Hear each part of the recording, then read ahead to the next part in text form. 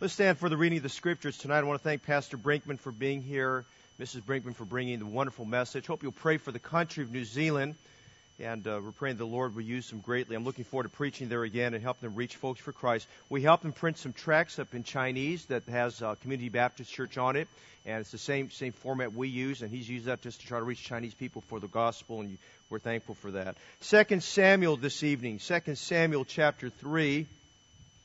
And we're going to be in chapters 2 and 3 predominantly tonight. But I want you to go to 2 Samuel 3. Look around you. We have some guests and visitors. If someone next to you doesn't have a Bible for whatever reason, if you'd be kind enough to share your Bible with them.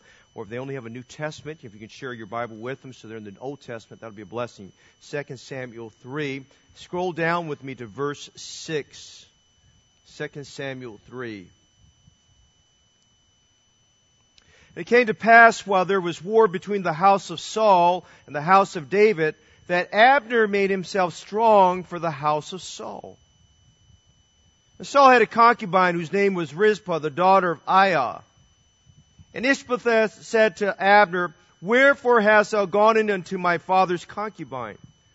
Then was Abner very wroth for the words of Ishbosheth, and he said, "Am I a dog's head, which against Judah do show kindness this day unto the house of Saul thy father, and to his brethren, and to his friends, and have not delivered thee into the hand of David, that thou chargest me today with a fault concerning this woman? So do God to Abner, and more so also, except as the Lord has sworn to David, even so I do to him, to translate the kingdom from the house of Saul, and to set up the throne of David over Israel and over Judah, from Dan even to Beersheba." Now go down with verse 17 with me, if you would, please. "And Abner had communication with the elders of Israel, saying, You sought for David in times past to be king over you. Now then do it. For the Lord has spoken of David, saying, By the hand of my servant David, I will save my people Israel out of the hand of the Philistines, and out of the hand of all their enemies. And Abner also spake in the ears of Benjamin. And Abner went also to speak in the ears of David in Hebron all that seemed good to Israel, and all that seemed good to the whole house of Benjamin. So Abner came to David to Hebron, and 20 men with him. And David made Abner and the men that were with him a feast.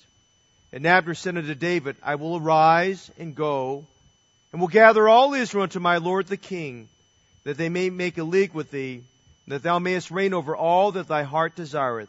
And David sent Abner away, and he went in peace." I'm going to preach a message tonight, kind of a character study we want to see. We're in our study through 2 Samuel. The king has come. David's on his throne.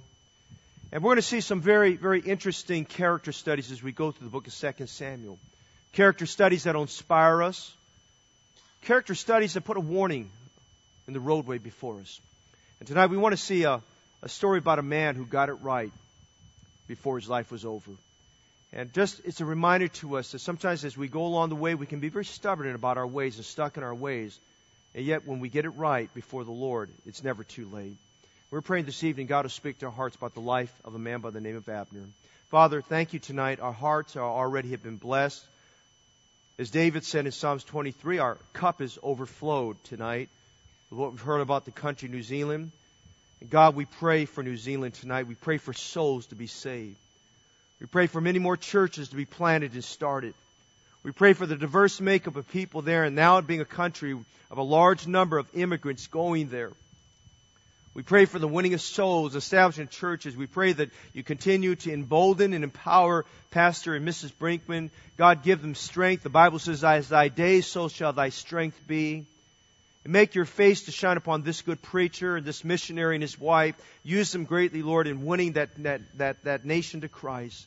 Use them greatly in their area, Lord, in winning more souls to Christ, and that even as they get energized from being back here in the States, that Lord, great things will happen there in the country New Zealand.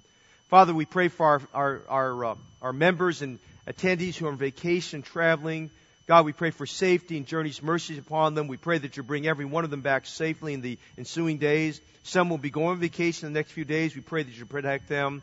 We pray, God, this summer would be a fruitful summer for Heritage Baptist Church. We pray for it to be a summer where, God, great things will happen and souls will be saved and people added to the church and baptisms will occur. And we pray, Lord, that even during the summer, before the summer's over, we'll be able to break ground on this new building. Father, we pray for the pledges that still need to come in, that you'd bless, that our people's hearts would continue to be motivated and moved for getting this building constructed and paid off. And we pray that you meet all the needs. Tonight, as we assemble here and some are watching by live stream, Lord, we need you, and I need you desperately tonight. Father, I pray that you stir up the gift that's in me, that was given to me by the laying on of the hands of the presbytery. Father, I pray tonight that the Spirit of God would come fresh upon 2960 Merced Street in this Heritage Center and upon our children's program going on right now for the Patch to Pirate and PB the Pirate programs. Father, we need to hear from God. Lord, we need a fresh word from you. We need our hearts prepared, that the soul of our hearts be ready and prepared to receive the engrafted word which is able to save souls. Cleanse us tonight from all filthiness of the flesh and superfluity of naughtiness. God, we pray tonight that you'll enable me and help me, Lord, to instruct your people and build them up in the word of your grace. And we ask tonight that the word of Christ would dwell in us richly in all wisdom. May we go home tonight feeling like, Lord, that God, we've been touched and we've been moved. And Lord, that our hearts are stirred about our lives and the choices that Abner made and the choices we need to make tonight. Father, bless our congregation. Thank you for a wonderful congregation. Love our people. And I pray, God, that your love would be felt and shed abroad tonight in every heart. Bless our time together. We pray now in Jesus' name. Amen. You may be seated. Tonight we're looking at a character that's often overlooked and seldom preached about. I don't know in your time as a Christian if you've heard any message preached on Abner. And quite honestly, I think maybe I've only heard one in 45 years as a Christian. That doesn't mean that the preachers or church you went to ignored him, but he's just not one of those characters that pops up on your radar screen, your thought life that you think about. But there's so many things about Abner we want to see in these next few minutes that I pray will be a blessing to you. I want to preach a message tonight as we consider Abner. His name means, my father is a lamp, or the father of lights. And I want you to see tonight how Abner points a light. His life points a pathway for us. The Bible says, thy word is a lamp unto my feet and a light unto my path. And I want to preach a message tonight entitled, Follow the Light, or Getting It Right Before It's Too Late. Would you notice some things about Abner with me because of time this evening? Number one, would you consider with me that Abner was an advantaged director? Abner was the captain of the host of Saul. Abner was a man who was very privileged as someone who was a leader in the nation of Israel. Go back with me, and if you don't have your notes, look with me some scriptures tonight. Again, we're doing a Bible study, character study on the man by the name of Abner. 1 Samuel 14:50 tells us he was associated by family. He was the cousin of Saul. And because of that, by default, Saul, when he became king, the Bible tells us in 1 Samuel 14 verse 50, that he appointed Abner as captain, if you would, in charge of the entire military. The Bible says, and the name of Saul's wife was Ahinoam, the daughter of Ahimaaz, and the name of the captain of his host was Abner, the son of Ner, Saul's uncle. Just by default, by favor of family, he received position and rank. Now, we don't know anything about Abner, whether he was a military genius. We don't know if he had proven himself in battle. We do know that the Benjamites were proven men. They were very expert men in war. We know at one time the Benjamites, who were left-handed men, were very skilled. They could hurl stones with their left hand. They could hurl spears with their left hand. They were very expert in what they did. We don't know because he was descendant of the Benjamites if he was such, but we do know one thing. He was privileged according to position or rank. He was associated by family. We notice something else. If you go to 1 Samuel 17:11, he was assorted in his faults. Now, as we consider this man and we consider the fact that he was a military genius, there's some glaring things and some faults about this man, an assortment of them that kind of stand out about this man as you look at him. Notice, first of all, in 1 Samuel 17:11, he lacked bravery in facing Goliath.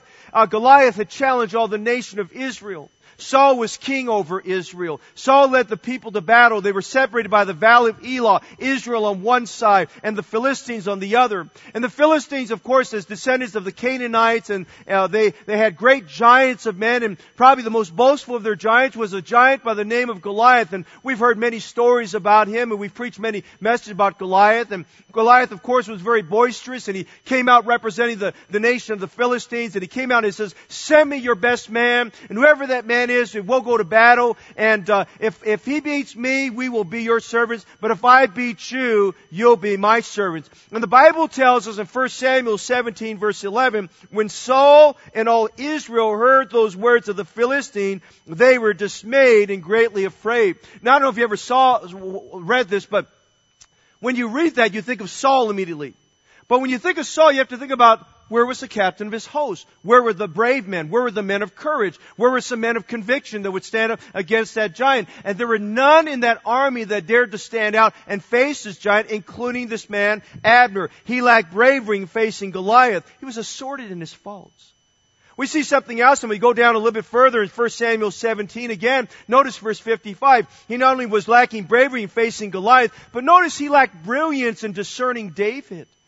David comes to the camp. David was not in the army of Saul. He was just a young strapling of a kid. He was about 16, 17 years old. And his mission coming down there was to deliver cheese and bread and some things to refresh his brothers who were in Saul's army. As he was there, you can imagine this kid in his sandals. He's not in army gear. He's in his shepherd's clothing. He comes out there to deliver this, and he hears the giant come out that morning with his boisterous words. And he's thinking, man, I know my brothers are going to take the challenge on. I know Abner's going to take the challenge on. I definitely know my King Saul is going to take the challenge on. And he saw the fear in the eyes of all the men of Israel. And all the men of Israel had backed off. And he looked at them and he says, what's going on there? Is there not a cause? David accepts the challenge. He goes out and faces the giant. He goes by faith and in the power of God. And you know the story there that God used him to take a sling and one stone of 5 stones he picked up outside of the brook there. And with one stone sling, he threw it, and the stone made its mark right in the forehead of Goliath and knocked him backwards and killed him. Just to make sure the giant was dead, he took the sword out of the sheath that Goliath had, and he took that sword and beheaded the giant. And as he did so, he grabbed the giant by the head, and he held the head high in the sky so everyone could see that their champion had been defeated. Now, later on, Saul said, well, who is this youth? Whose son is that? Whose son is that? And so Abner goes out to find him out, and he's asked this question. Notice Abner's response to Saul. And when Saul saw David go forth against the Philistine, he said unto Abner, the captain. Now, the captain of the host was supposed to know who everybody was. He was supposed to know who was that young man that went onto the battlefield. And by the way, they had just spoken with him, and he tried on Saul's armor, and he figured out, hey, I can't wear these, I can't go with these because I've not proven them. And along the way, I don't know why, but neither of them asked what his name was. And the Bible says here in verse 55, when Saul saw David go forth against the Philistine, he said unto Abner, the captain of the host, Abner, whose son is this youth? And Abner said, as thy soul liveth, O king, I cannot tell. He lacked brilliance in discerning who David was. Here's the captain of the host. He lacked bravery concerning Goliath. He lacked brilliance concerning David, but we see something else there. Notice in chapter 26 of 1 Samuel.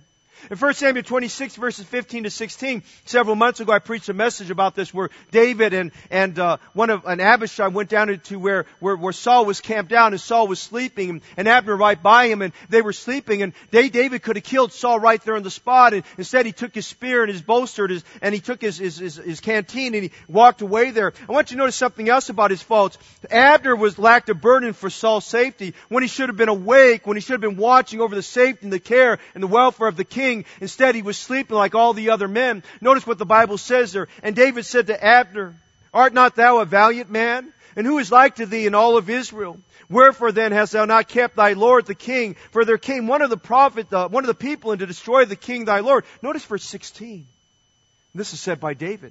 The thing is not good that thou hast done. As the Lord liveth, ye are worthy to die, because ye have not kept your master the Lord's anointed. And now see where the king's spear is, and the cruse of water that was at his bolster. Oh, listen, we look at this man by the name of Abner, and we see him assorted in his faults. And yet, in spite of all those things, in spite of the fact that he lacked bravery, in spite of the fact that he lacked brilliance, in spite of the fact that he lacked, if you would, just this burden for Saul, he had this privilege of being the captain. They overlooked all those things. His association gave him the favor of numerous reprieves. He was forgiven. He was overlooked. And this man, Abner, he experienced mercy over and over again. Here was a man who was assorted in his faults, and yet none of those faults that he had cost him his position as a captain. His advantage as a director. Notice something else. As we get to chapter 31, we see a man who was associated because of family. We see a man who was assorted in his faults. We see something else that's glaringly just bothersome about this man Abner. He was absent among the fallen. We go to 1 Samuel chapter 31, that very last chapter there. And of course, we know the story that Saul and his sons went to battle on Mount Gilboa against the Philistines, and they trembled because the host of the Philistines was much greater. Saul was out of the will of God. And as he led his sons and the nation of Israel to battle, they suffered a humiliating defeat, a terrible defeat. We saw that story there where Saul, he'd been mortally wounded, and he asked his armor bearer to thrust a sword through him, and his armor bearer would not do it. So Saul took his own sword, and he thrust the sword through himself and killed himself. And Saul and his 3 sons that went to battle were all killed on the battlefield. The question you have to ask as you go through that story there, we read about that all of Israel saw that the king was defeated and they were losing. All of Israel that was on the battlefield, the Bible says they fled. Among all those who fled, who were absent from the fallen, was Abner. What an interesting man.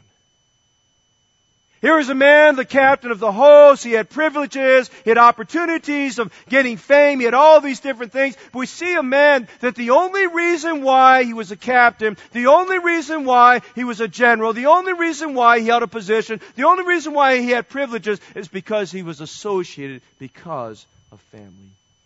We see a man who is an advantage director. But notice something else. We go to the 2 Samuel chapter 2 this evening. And we want to look at, as we look at 2 Samuel 2, beneath the surface, the actual biography of this man by the name of Abner. We saw a man that was advantaged as a director. Secondly, notice his angry disappointment. I want you to go to 2 Samuel 2, and I want you to understand Saul is dead and his 3 sons are dead. Included among those 3 was Jonathan. For 40 years, Abner has served Saul. He's been blinded and said, this is the man, this is the king. He was there when Saul made some glaring mistakes. He was there when Saul just got out of fellowship with God. He was there when he rebelled against the Lord. He saw all of those faults, and yet in spite of that, he knew, hey, I'm in this position because Saul put me there. For 40 years, he followed a king who was not God's choice. For 40 years, he followed a king whom God had disqualified. Now Saul has been killed on the battlefield, and Abner is in a very nervous position. Abner has run from the battlefield. He's not there. He's among those who fled, not among those who have fallen. He's not there. Now, while he's away, the men of Judah come to David, and the men of Judah says, well, the king is dead now, and we know that God has his hand upon you. We already know that you were anointed by Samuel years ago, 40 years before. And so those men come 13 years before, and they come to David, and the Bible says the men of Judah there in Hebron, they anointed David king over all of Judah. That's in 2 Samuel chapter 2. And you got to put yourself in Abner's position. Abner now is very nervous because he realizes that Saul has been a foe to David during all that time. And Abner's not really quick in his mind of thinking, I'm going to pledge all my loyalty at that moment of time to David. He's thinking, David still is my foe, and the house of Saul is still should be on the throne. And he's thinking, well, Saul still has some sons here. And so notice some things he does. He's not deciding in his heart that David is king. He's not deciding in his heart that David really is the rightful king. He's not really deciding in his heart. He's still following a failed monarchy, a failed king, if you would. And so notice as we go down to 2 Samuel 2, we see Abner desperate in his appointment. Go with me to verse 8, if you would, please. 2 Samuel 2. But Abner, the son of Ner, captain of Saul's host, took Ishbosheth, the son of Saul, brought him over to Mahanaim. He made him king over Gilead and over the Asherites and over Jezreel and over Ephraim and over Benjamin and over all Israel. Isn't that kind of interesting? He just took his privileged position. He was feared. He was revered. Nobody would question the fact that really he abandoned Saul on the battlefield. That's treachery. That's abandonment. That's betrayal. Nobody would dare question that. And if you would, for just a moment of time, you're in a situation where really the military's in control. And here's this man Abner, he's saying, well, we've got to have a king here.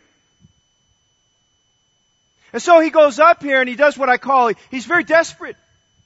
Because he knows that he's in a vulnerable position, that he knows how kings think, and he's thinking, well, David's going to kill me. David wasn't going to kill him. David would want his loyalty first, but David wasn't planning to kill him. And he's desperate in his appointment. He takes the son by the name of Ishbosheth. Now you have to understand Ishbosheth. Write this down. Ishbosheth, his name means man of shame. He was a man of shame who had no shame about his life. He had no shame about his lifestyle. He had no shame where he was. He was not anywhere near Saul's radar screen as being a future appointed king, but by the way the way the monarchies would go, the next descendant would be a son. And Abner just decided, I'm going to take Ishbosheth and I'm going to make him king.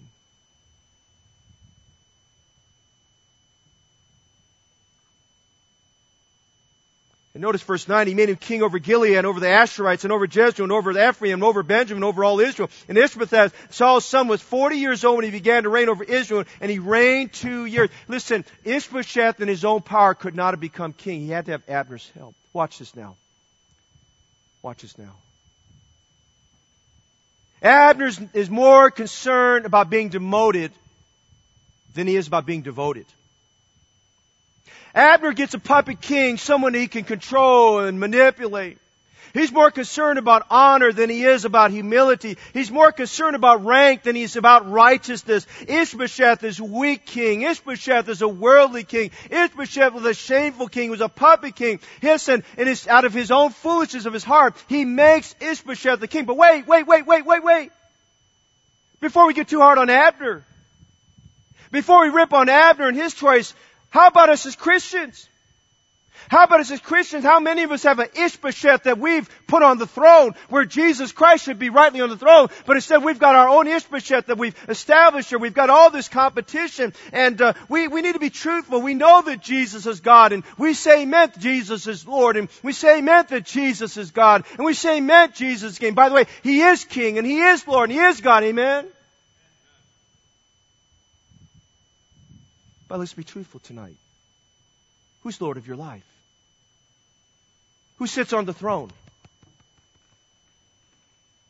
Who's Lord of your days? And who's Lord of your career? Who's Lord of your schedule? And who's Lord of your time? Who's Lord concerning your choice in education? Who's Lord concerning the dedication of your life? Does Jesus have full control of your life? Or you're kind of a split personality that on Sundays Jesus has everything as according to Sunday, but from Monday through Saturday you've got an Ishbosheth on the throne who's really in control of things. Let's be honest. He was desperate in his appointment.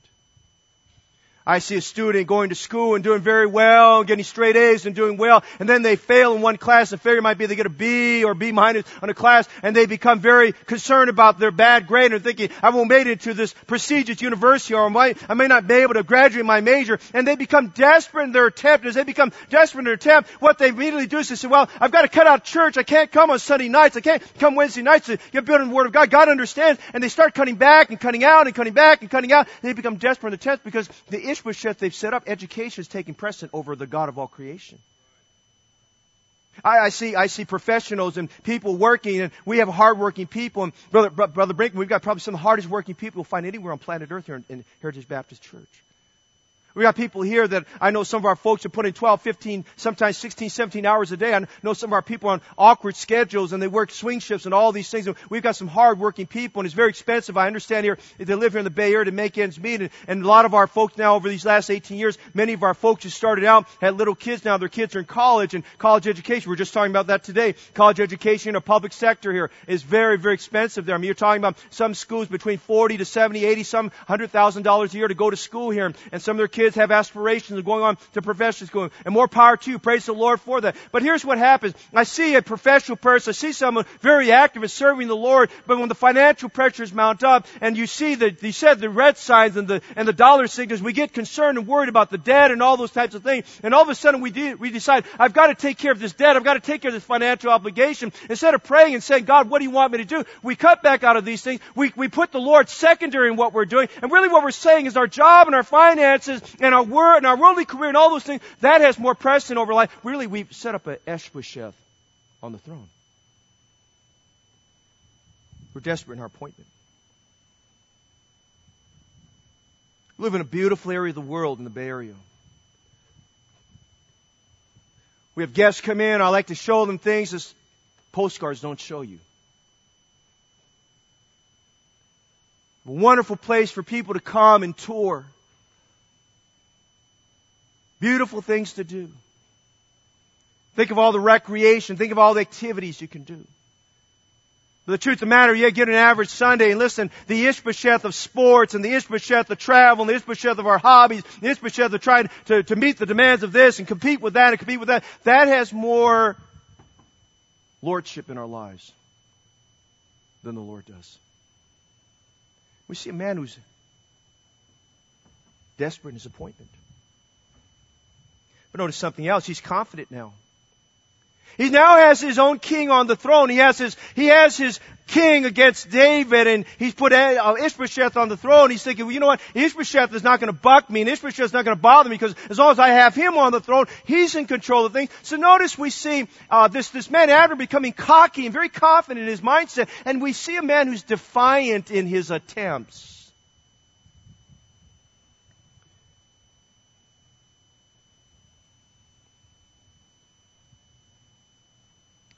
Notice in verses 12 to 31, we see two defiant attempts that glaringly pierce our hearts. The first is Joab, who's the general for David's host, comes at a certain waterway, and Abner decides he's going to meet him. Now remember, Abner had run from the battlefield when Saul was fallen. And now he's trying to recalibrate Saul's army, the Benjamites, if you would, the rest of Israel that had not pledged over to David. And he sees Joab there at this water when he wants to challenge it. And Joab's not, you study the passage carefully, Joab is not the one that issues the challenge, it's Abner who issues the challenge. And he's defiant in his attempt, and he sees Joab as a competitor, and he wants to prove a point to all of Israel that he's better than Joab, he's better than David, and so he challenges Joab to fight. He arrogantly challenges Joab, and you know the story there. Abner and his men suffer a horrible, humiliating defeat. Joab lost some men, but not as many as Abner and his men. He was so defiant, he wanted to prove, I'm right. He was so stubborn, he was saying, I'm right. I'm going to win this battle, whether I think so or not. He said, I'm going to do it. And you know, along the way, he was so reckless with his stubbornness. Listen to what I'm going to say tonight. He was so reckless in his stubbornness, he put the lives of other people at risk because he was so stubborn. Now, you folks have been around a little bit like me. You watch some stubborn people along the way. Stubborn people get stuck in their ways. They don't really care about who they put at risk as long as they can prove that they're right. There was a second challenge. Going a little bit further.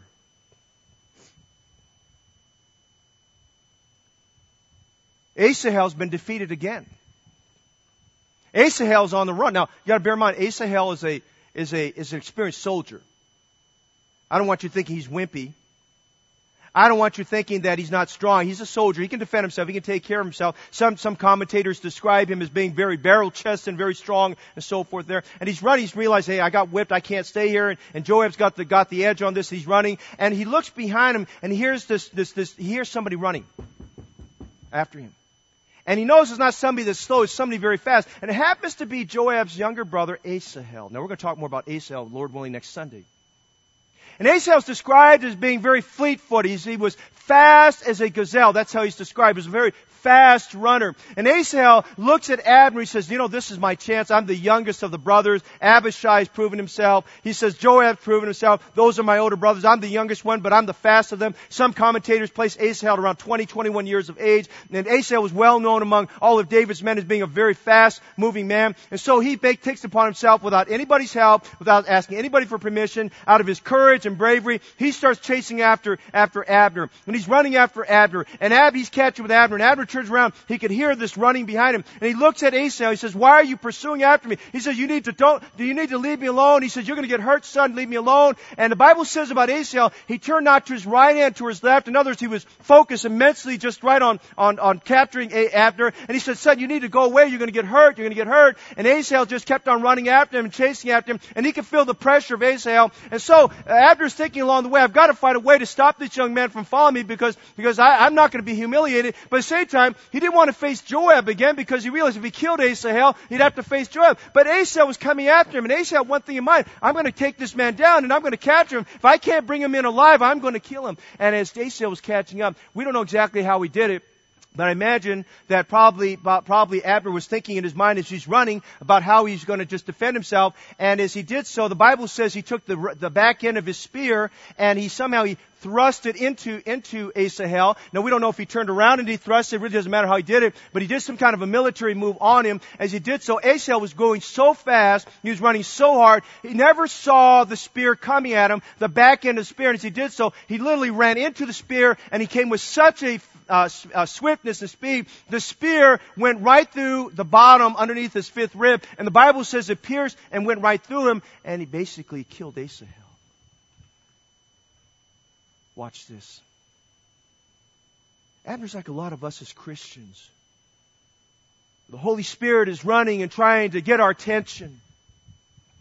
We're running from the voice of God. We're trying to ignore our conscience, and we're ignoring the conviction of the Holy Spirit. And Asahel, if you would, it reminds me of the Holy Spirit of God who's running after us and trying to get our attention. He's trying to get closer, to get a hold of us. And instead of listening to the Spirit's beckoning call, instead of saying, yes, Lord, it's saying, Lord, I know I'm wrong. Yes, Lord, I'm stubborn. Yes, Lord, I've gone the wrong way. Yes, Lord, I've followed the wrong king. I've got an Ishbosheth on the throne. Instead, we turn around and we thrust something into the Spirit and we quench the Spirit, or we kill the Spirit. We kill the momentum that's going on. You can picture with me, here's a young person sitting in a service in a missionary like Paul Brinkman's preaching away and giving a call. The harvest truly is plenteous, but the laborers are few. And you can see a young person who has a great desire and they're the heart that God's speaking to them, but they quench the Spirit. They kill the Spirit by saying, I'm not going. Hey, listen, many Christians quench the Spirit when we're not giving thanks. I'm going to tell you this evening, brother, sister in Christ, the Bible tells us that in everything give thanks, for this is the will of God in Christ Jesus concerning you. It is God's will for every Christian to have a thankful spirit, to have a grateful spirit, to be overflowing with thankfulness. And when we don't have thankfulness, the opposite of a thankful spirit is a critical spirit. Did you know tonight, as you read 1 Thessalonians chapter 5, a critical spirit is one of those things that quenches the Spirit of God?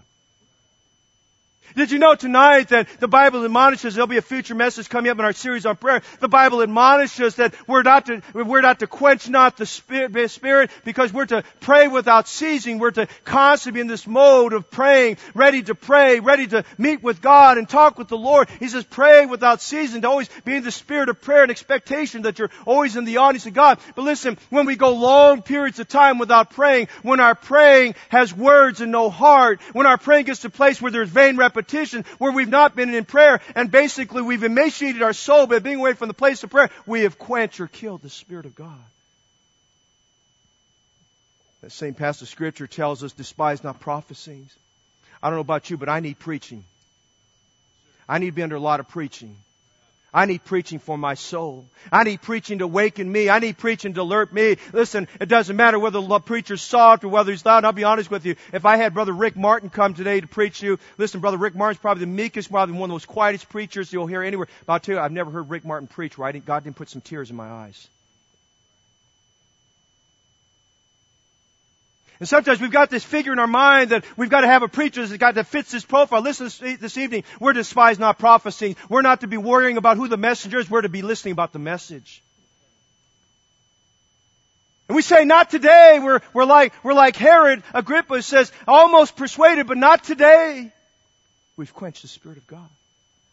And I can see Abner running, and you can see Asahel advancing on him, trying to catch up, trying to get his attention. And many of us are like Abner. We're running from God. We're running from being holy. We're running from having a prayer life. We're running from having a devotion life. We're running from being right with God. We're running from being obedient to God. We're running from having a spirit of forgiveness towards other people. We're running from our commitment to keeping our pledges for an all for Jesus offer. Whatever it may be, we're running, and the Spirit's trying to catch up with us. And God may bring a choice servant to the pulpit because maybe the pastor's words are falling on deaf ears, and God brings a choice servant, and the Spirit of God is getting closer and closer and closer. But we're like Abner. We take the spear in our hand, and instead of using it for the benefit of God's glory, we turn around, we thrust it through, and we kill the Spirit's momentum there. I want to tell you tonight, brother, sister Christ, as the summer goes on, we're not going to have a dead summer in church.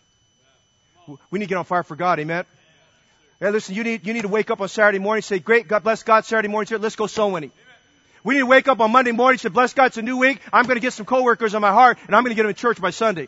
You need to get up on Monday morning and say, listen, it's a new day. I've got a new prayer list. I've got 5 or 6 more people to pray for. I'm going to pray for God to do some great things. Listen, you start every week to say, I'm going to be on fire for God. I'm excited about living for Jesus. It might be my last week on planet Earth. And if it is, I want it to be the best week I ever gave to the Lord.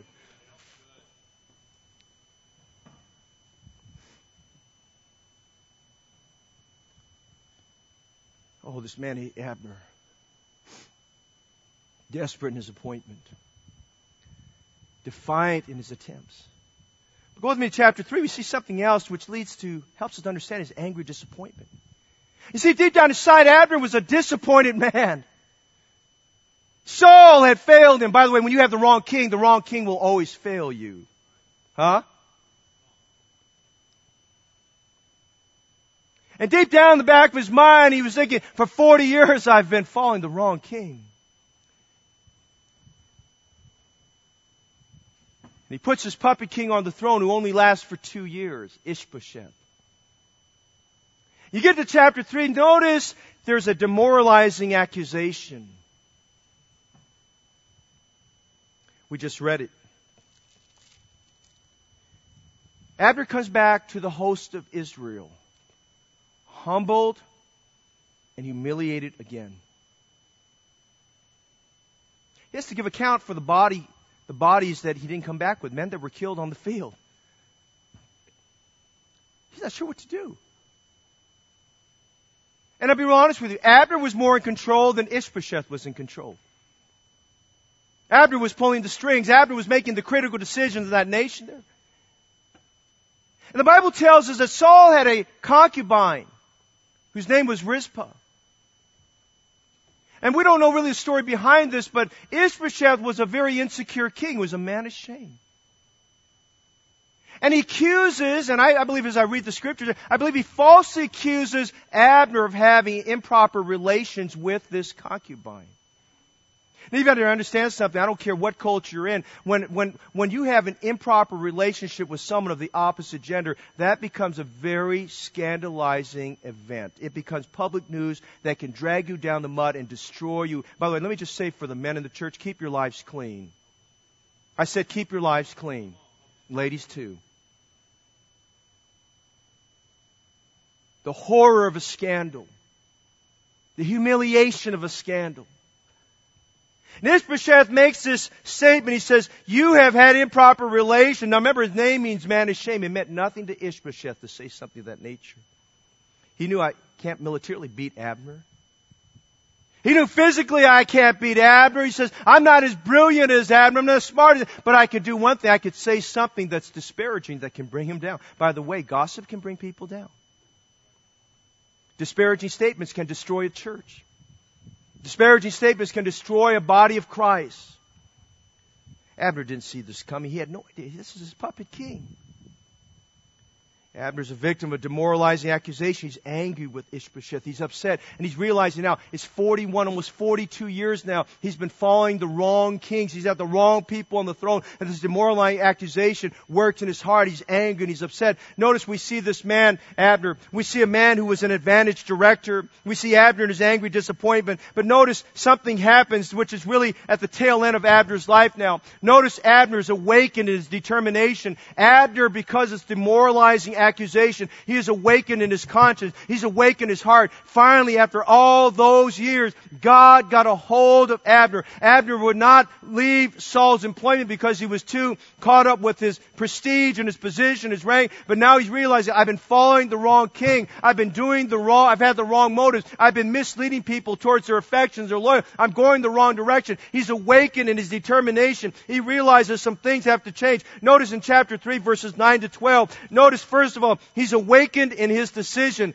He's been falsely accused, this demoralizing accusation. And so Abner, notice in verse 9, he says, so do God to Abner and more also, except as the Lord has sworn to David, even so I do to him. He's saying this, God already appointed, and everyone in Israel already knew, David was the rightful man. He should have been the rightful man 13, 14 years ago, but for whatever reason, he never got the throne until now. He said, even so do I to him, to translate the kingdom from the house of Saul and to set up the throne of David over Israel and over Judah from Dan even to Beersheba. And he goes out and he's awake in his decision. He realized that moment in time, I have followed the wrong king. I have had the wrong Lord. I have had the wrong king in my life. And he changes his whole mode. He realizes, what have I been thinking? What am I doing? And so he says, now I'm going to transfer the whole kingdom. Listen, the power and authority and the influence this man had to bring people over to David. And the Bible says in verse 11, Ishbosheth, he could not answer Abner a word again because he feared him. And Abner sent messengers to David on his behalf, saying, whose is the land? Saying also, make thy league with me. Behold, my hand shall be with thee to bring about all Israel unto thee. Listen, he's awakened in his decision. Listen to what I'm going to say this evening.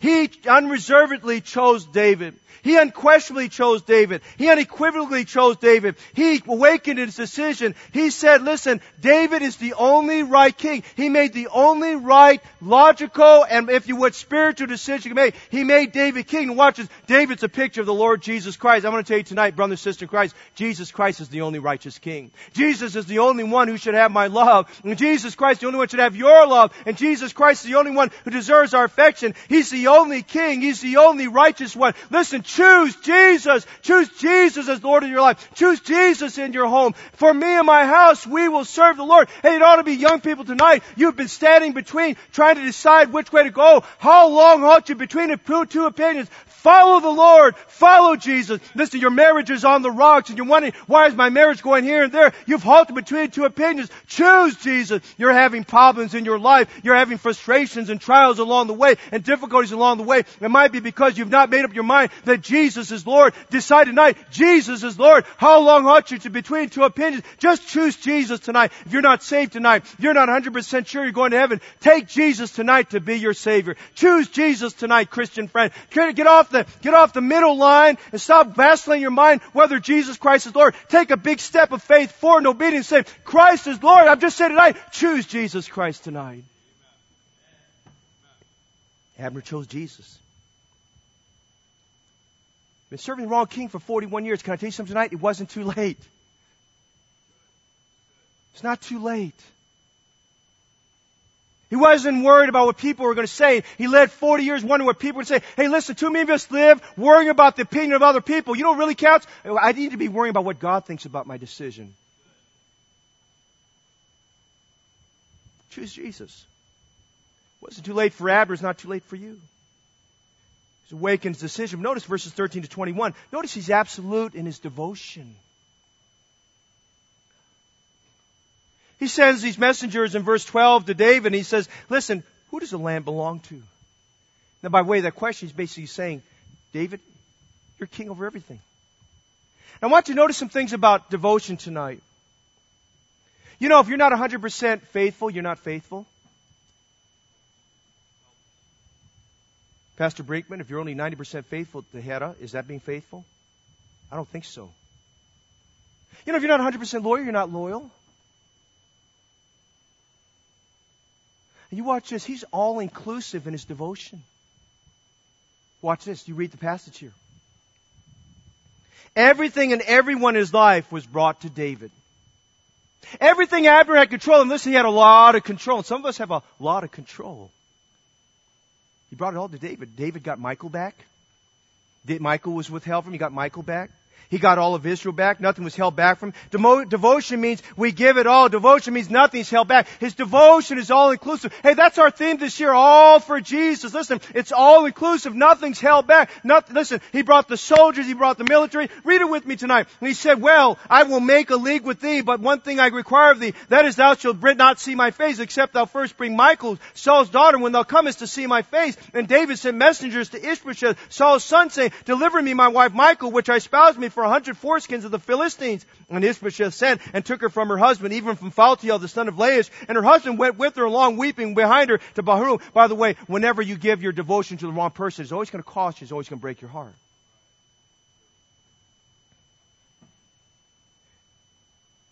And Abner, in communication with the elders of Israel, said, you sought for David in times past to be king over you. Now then do it. Listen, devotion, true devotion, is all inclusive. Is Christ Lord of your life? Or are we holding back? Are we holding back in our offerings? Are we holding back in our time? You're 16, 17, 18, 19, 20, 21, 22, 23, 24, 25, 26, 27, 28, 29, 30, 31, 32, 33, 34, 35, 36, 37, 38, 39, 40. Listen to me tonight. Give Jesus your best years of your life. I'll wait till I get my MBA. I'll wait till I get my doctor's degree. I'll wait till I get this advancement career. You have wasted the best years of your life. Give him the best years of your life. Don't give him something that's old and decrepit. Don't give him something that's disabled. Don't give him something that he has to break down. Listen, give him the best years and the best health of your life. Listen, he's not only all-inclusive in his devotion. Notice he's actively influential with his devotion. Look at verses 17 and 21. This is so incredible. I said something about this yesterday in our sowing challenge. Abner was a man who had great influence. And for the first time in 41, 42 years, he's using his influence in the right way. You see, as I said yesterday, influence is your ability and my ability to persuade people to do what we want them to do. Influence is your ability and my ability to persuade people to follow a certain direction, to do a certain deed. We all have influence in somebody's life, and we all have someone who influences our life. Abner wasn't thinking about how many years he had left. He was just thinking now and then. He was saying, I've got to give my devotion to David, and that doesn't stop with me. He says, I've got to use my influence in the right way. Now he goes through all the elders of Israel. Notice the people he influences. Abner had communication, verse 17, with the elders of Israel. You know who the elders of Israel are? Those are the decision makers. Those are the talking heads. Those are the men who make or break the nation. He went to all the elders. He said, I know you sought for David in times past to be king over you. Notice verse 18. Now then do it. Then he goes on, he says, for the Lord has spoken to David, saying, by the hand of my servant David, I will save my people Israel out of the hands of the Philistines and out of the hands of all their enemies. He starts with the elders, and notice verse 19. He goes to the ears of all the tribe of Benjamin. These are all his cousins and so forth there. When he says to them, he speaks in the ears, he goes to them, and Abner went also speak in the ears of David and Hebron. All this seemed good to Israel, and all this seemed good to the whole land of Benjamin. And then in verse 20, he takes 20 men with him, and he sees David, and David sees him, and David welcomes him. And David would have done this had he done this in the beginning, but Abner had his own insecurities about giving it all to David. And guess what David does? He makes him a feast. Say, listen, you get all caught up and I get caught up because the devil implants in your mind and my mind, it's a bad thing to give Jesus everything. It's a bad thing to give Jesus your life. We think of all these things and what we're going to lose. Hey, don't think about what you're going to lose for Jesus. Think about what you gain when you give him everything. You got more than you started with. He brings these 20 men and David makes a feast. He says, I will arise and go and will gather all Israel to my Lord the King, that they make a league with thee, and that thou mayest reign over all that thy heart desire. Listen, Abner used his influence in the right way. He brought people to David. Listen, this evening, while as you're saved and I'm saved, let's use our influence to bring people to Jesus Christ. Where's God put you? Who has God put in your life? He spoke well of David. Validated. He's the only right king. That's why testimonies are a good thing. To say, I love Jesus. That's why baptism is an ordinance of the Lord. An ordinance is a rule, a command. It's the first thing.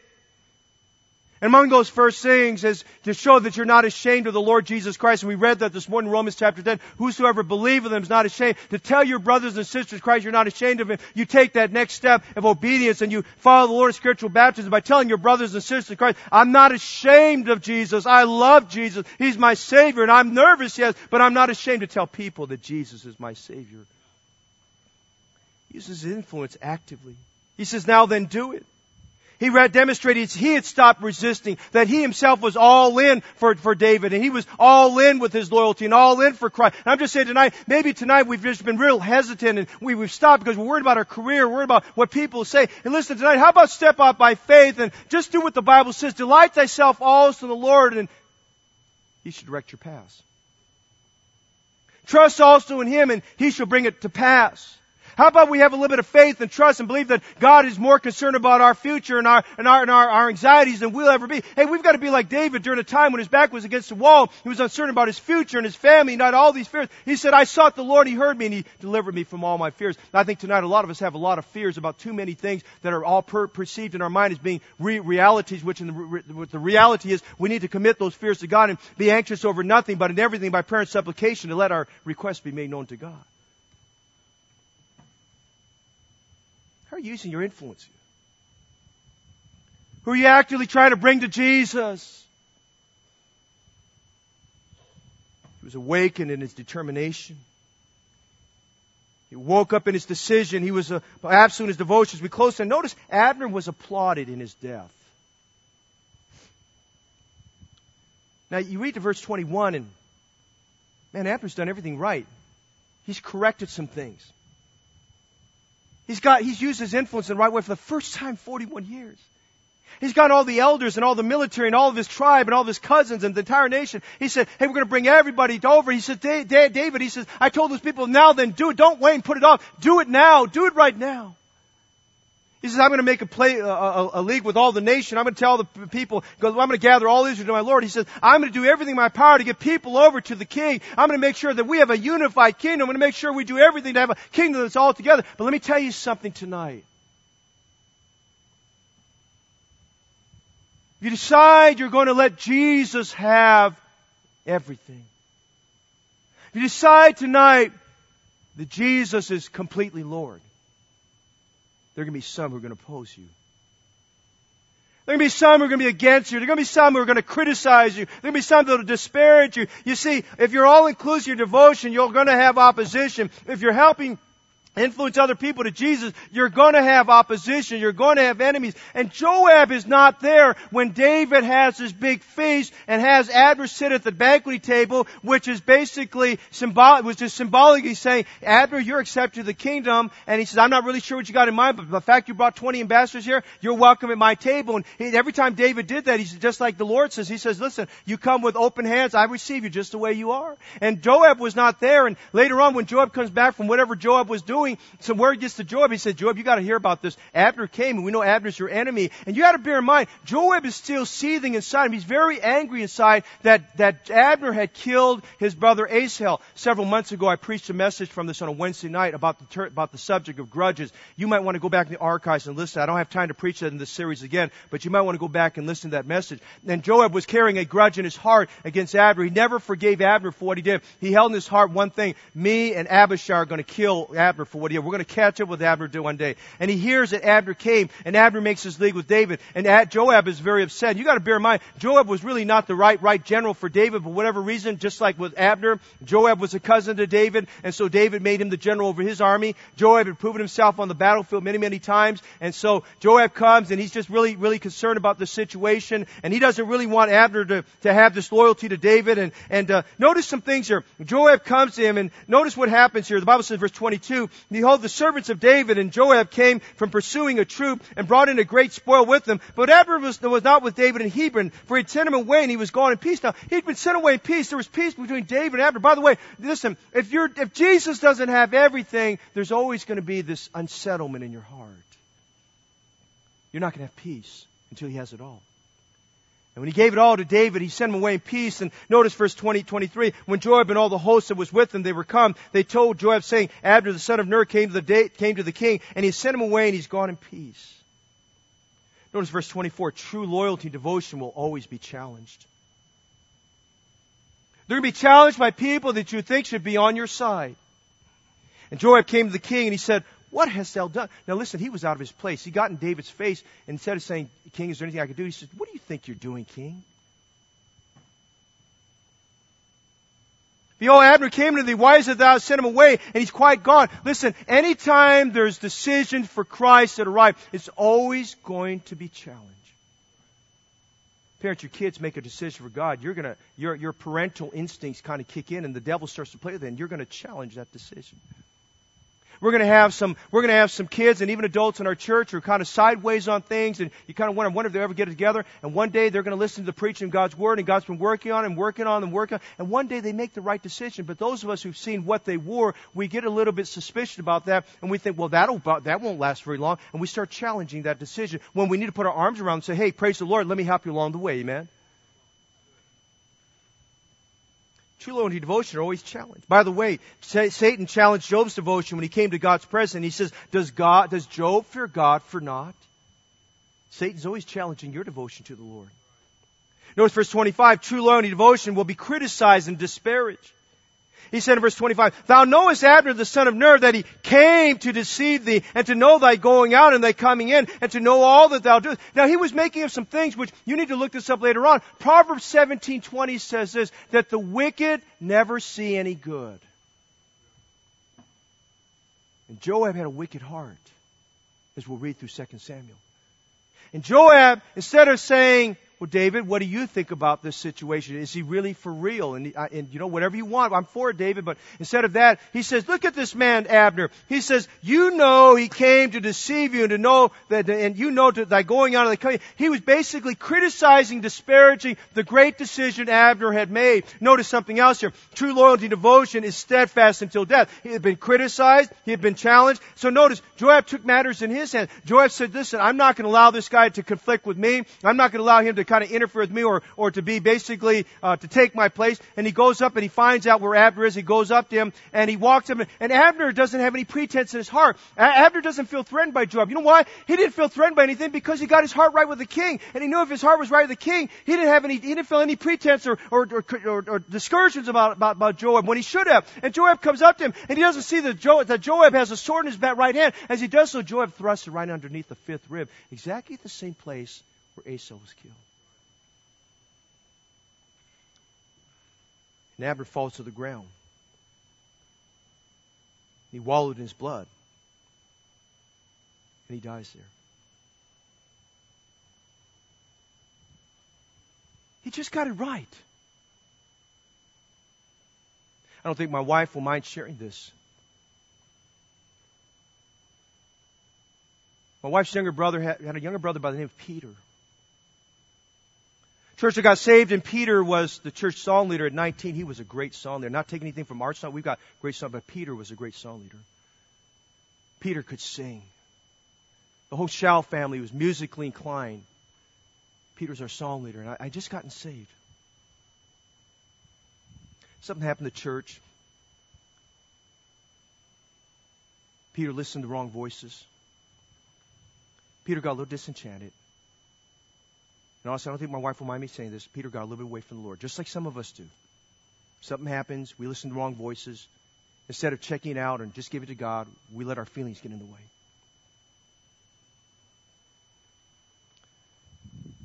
Peter was about 22, 23 years old. He graduated from UC Berkeley. He's a geologist, I think, right? Was he a geologist? What was he? Physicist. He was like his father, very, very smart. Very, very, very scientific. But Peter was such a down-to-earth guy. You could get in a room with Peter, and he could take a very down moment and make everybody laugh. He's just one of those guys. He's just a bubbly person. People love Peter. And Peter got away from the Lord. And so, we don't know exactly what happened, but Peter, after several months, got things right. Came back to church. Started getting back involved again. Joy of the Lord's all over him. Peter got this job. He was working for Lawrence Livermore Lab, and he was driving a truck down in Gilroy. And if some of you've been to Gilroy, there's a couple of these two-lane highways in Gilroy that are very, very dangerous highways here. And we don't know exactly what happened. Nobody really knows the story there, but somehow Peter was in the truck and it had an accident. It threw him. He got thrust out of the truck, and the truck rolled over him and killed him instantly. That happened was on a Friday afternoon. A young person was coming to club meetings at night. People were crying. I asked the girls, why are you crying? Some of my friends, the guys I was with, I said, why is everybody crying? What's going on? I came on a van to the church, and you didn't hear? I said, no. Peter died. I said, what do you mean Peter died today? I started asking different people and got all the story together there.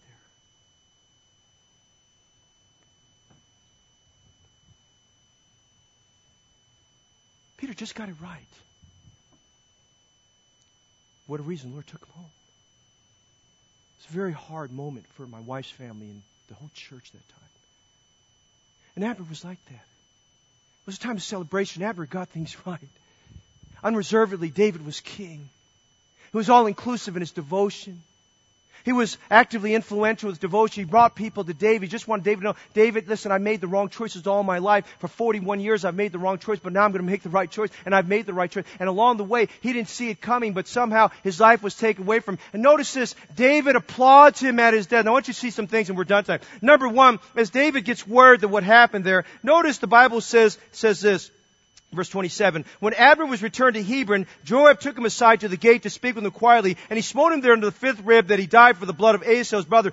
Joab took justice in his own hands and took revenge in his hand. And the Bible says afterwards in verse 28, when David heard it, he said, I and my kingdom are guiltless before the Lord forever from the blood of Abner the son of Ner. Let it rest on the head of Joab and on all his father's house, and let there not fall from the house of Joab one that has the issue, or one that has a leper, one that leaneth on a staff, or that falleth on the sword, or that lacketh bread. Now I don't have time to unwind all that for you, but here's what he's saying. David was condemning the treacherous acts of Joab. We'll look up here tonight. Let me say this, we're almost done. You know, there's some things God still condemns that are wrong. God still condemns gossip. God still condemns strife and contention within the body of Christ. God still condemns having a critical spirit and being disparaging. God condemns, by the way, bitterness and wrath and grudges and anger and unforgiveness. God condemns all of those things. And listen, all of that's all boiled up in Joab, because all of those things, he had bitterness, he had wrath, he had anger, he had unforgiveness in his heart. All that was bundled up inside, he was filled with wrath and anger, and he dreamed of the day that he can get a hold of Abner, and the day came, and he took his sword and he thrust in him. Listen, David, when he made this statement, he's saying, I'm guiltless before this. I had nothing to do with this. He made a public proclamation. He got before the whole nation and said, let it be upon the household of Joab. He's publicly saying what Joab did was wrong. And I want to tell you tonight, brother and sister in Christ, when we have a bad spirit and we live with bitterness and anger and wrath in our hearts and these sins of the Spirit, God still condemns that in His Word. He calls it grieving the Spirit of God. But notice something else. He not only condemns Joab's action, but notice he commends Abner's devotion.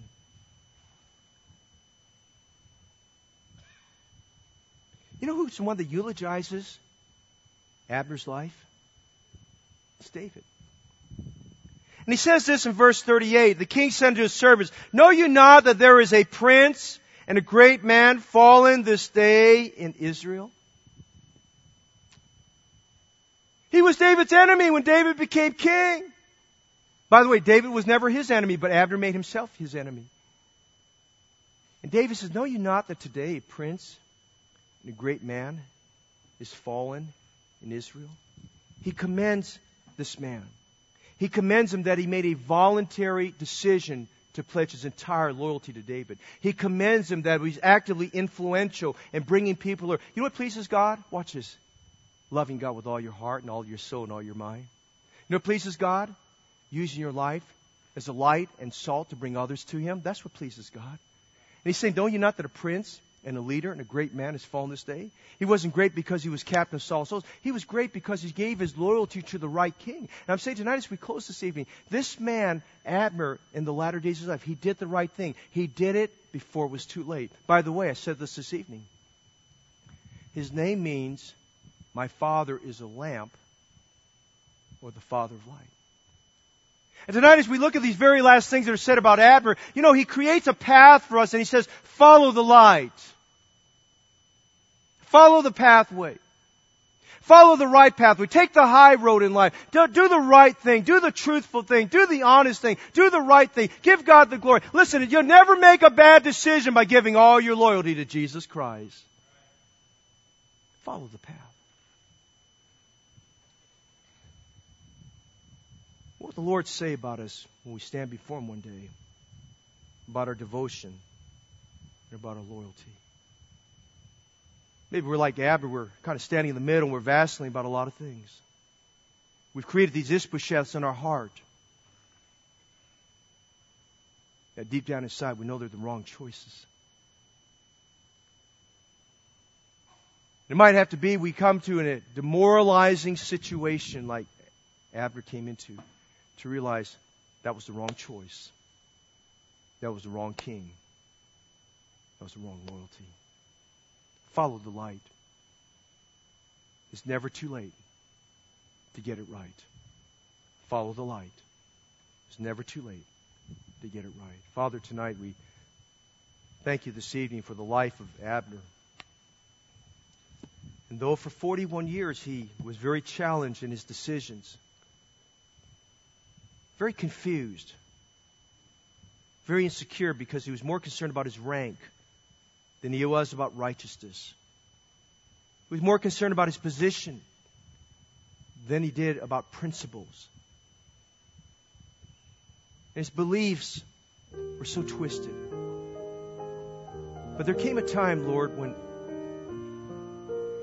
He got it right. He was all-inclusive in his devotion.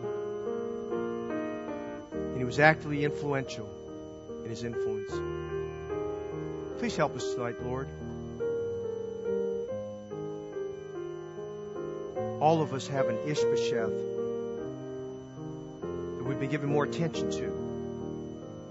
We've given our loyalty to, which is a puppet king. And spare us tonight out of your mercy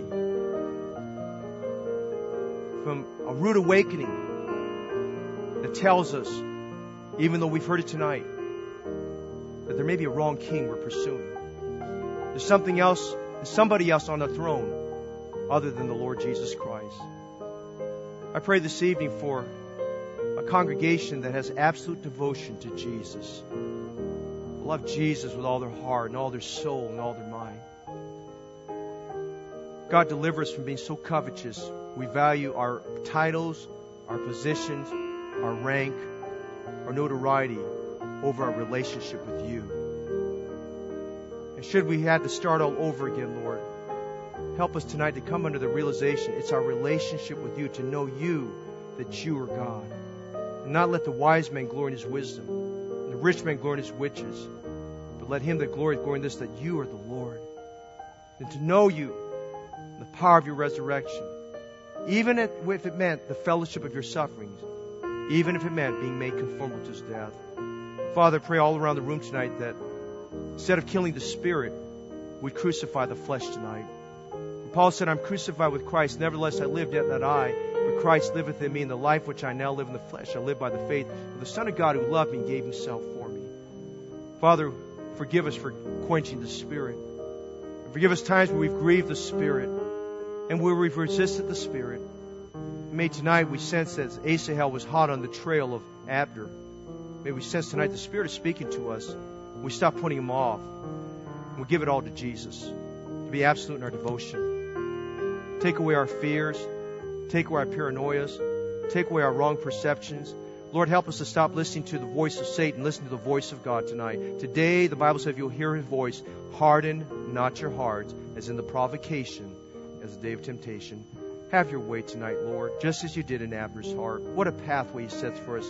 He gives us light for our path. We see clearly tonight where perhaps where there have been other kings other than Christ, Christ alone must have the authority in our life. Help us tonight. Your young people struggling with that. Families struggling with that. Successful people in the career struggling with that. Even people in the ministry struggling with that.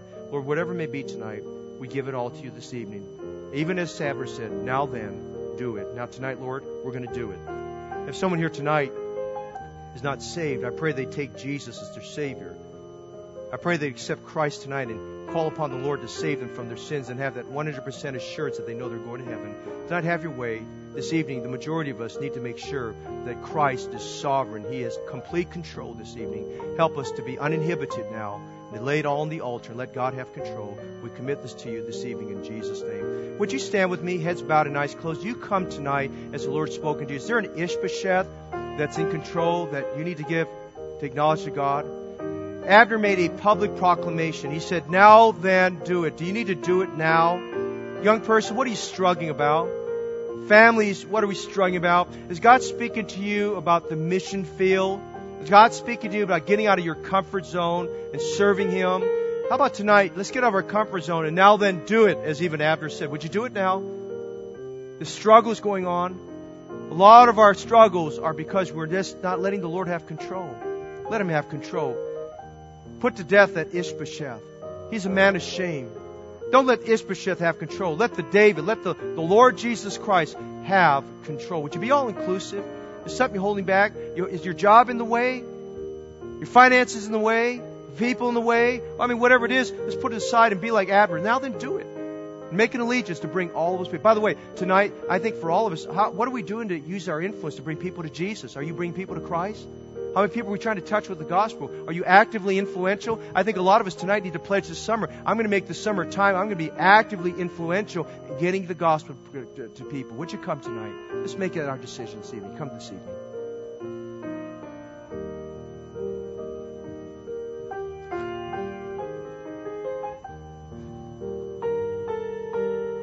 Father, this evening as we are praying and contemplating in our hearts what you're doing. Thank you tonight that the best choice in life is to choose Jesus. To choose Jesus as Savior. Choose Jesus as Lord. Jesus as King.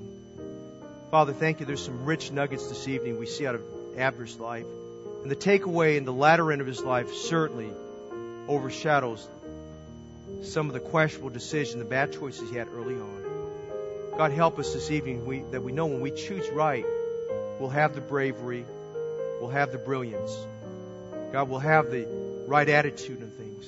This evening, have control. Settle every decision here at the altar and at the pew. Father, in a moment, dismiss us with your blessing. Thank you for what you're doing. Some might need to get saved tonight. Before they leave tonight, I pray they get saved. And we thank you for what you've done in Jesus' name. Amen. Well, thank Pastor